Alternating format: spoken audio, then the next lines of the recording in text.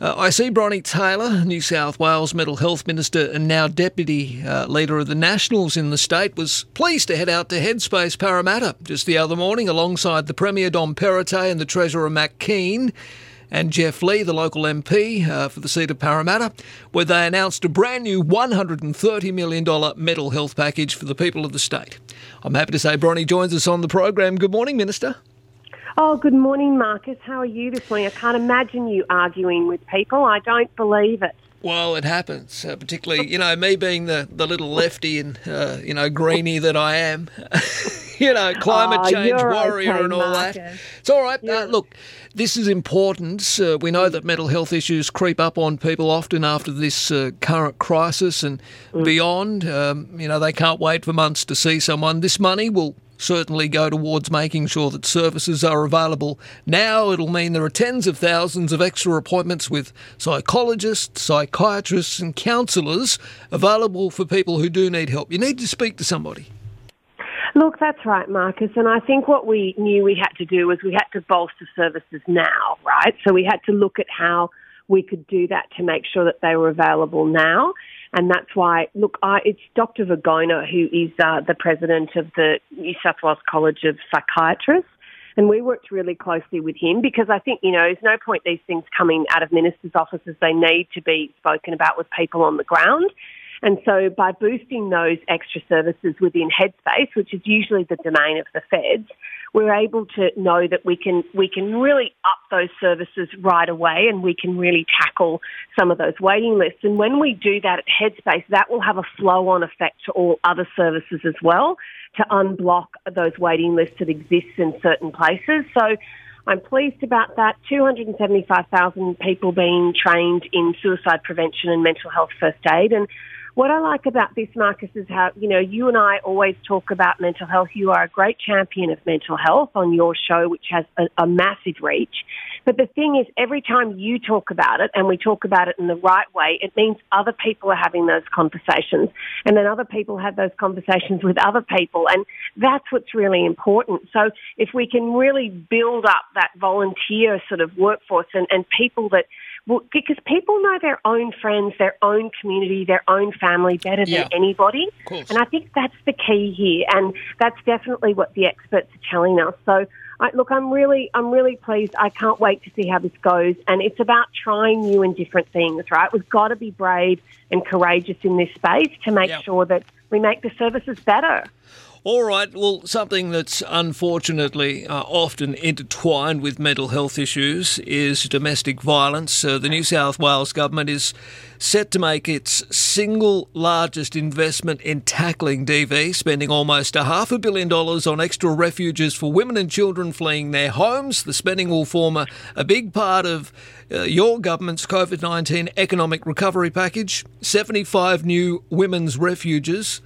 It's a big spend. I like the idea of this socialist approach, Bronnie. I know. Do you think we're turning into you, Marcus? Absolutely. Every day I encourage it more. More social housing would be good too, Bron. Yeah, that would be good, especially in the regions. But look, you're right, Marcus, and I think too. I don't like to think of it as in different sides do different things. Everyone needs to do the right thing by their communities, and I'm a bit of a glass half full person, not such a political animal. But this is important. This funding for DV. When you talk to women out there that have experienced this, they say they needed somewhere to go and they needed it that night because they'd made that decision and they needed to access it. And then what we have been hearing, and I think we need to be really honest about that, is that, there haven't been the places available that have needed to be. And so this is about changing that. And it's a big investment. It's a needed investment. And it will make such a difference because we know if we can give women that safe place or anyone who's experiencing domestic family violence and children, this isn't just that person. The ricochet effect of this stuff is massive, right? Sure. So it's about providing those those safe spaces. It's about providing the programs so that people can change their lives, which they deserve to do. So I'm really excited about this one. It's about time, and I think we have to be really upfront and honest about that. But this is a good day for New South Wales in terms of the prevention of domestic family violence. All right, finally, look, I know it's not necessarily your space, but the question needs to be asked. There was a decision made late last week by the boss, Paul Toole of the Nationals, in relation to regional travel. There was some disappointment, let's be honest. A number of businesses had prepared for perhaps an opening as early as, yesterday. We're now waiting till November the 1st. Are things calming down on this front now? Is there a possibility, do you think, Bronnie, that we might go a little earlier into the regions, or is November the 1st a firm date? Look, I think you're exactly right too, Marcus. I'm not going to shy away from that. People were really disappointed. I had a lot of messages from people, and, particularly where I'm from in the Snowy Mountains, Sure. where businesses were preparing and things. And I just absolutely acknowledge that. Nothing I say is going to make that any better, but it is this really difficult thing. We only had sort of about 37% of our local government areas in the regions that were double vaxxed.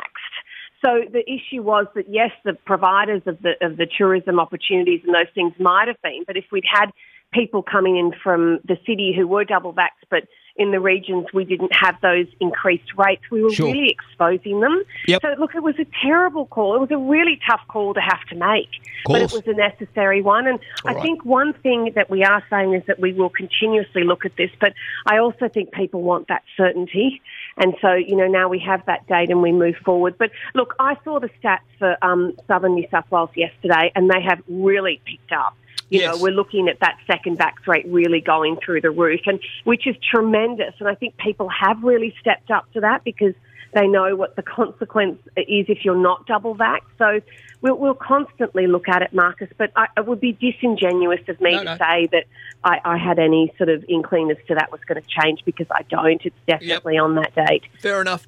All right, Bronnie, always a pleasure to speak to you, particularly about the mental health issues. And well done on this spend, all this extra money going into Headspace and other much-needed support services for people who are, kind of dealing with some issues because of the pandemic or even otherwise, and also the spend too on domestic violence. It's well needed. Thank you.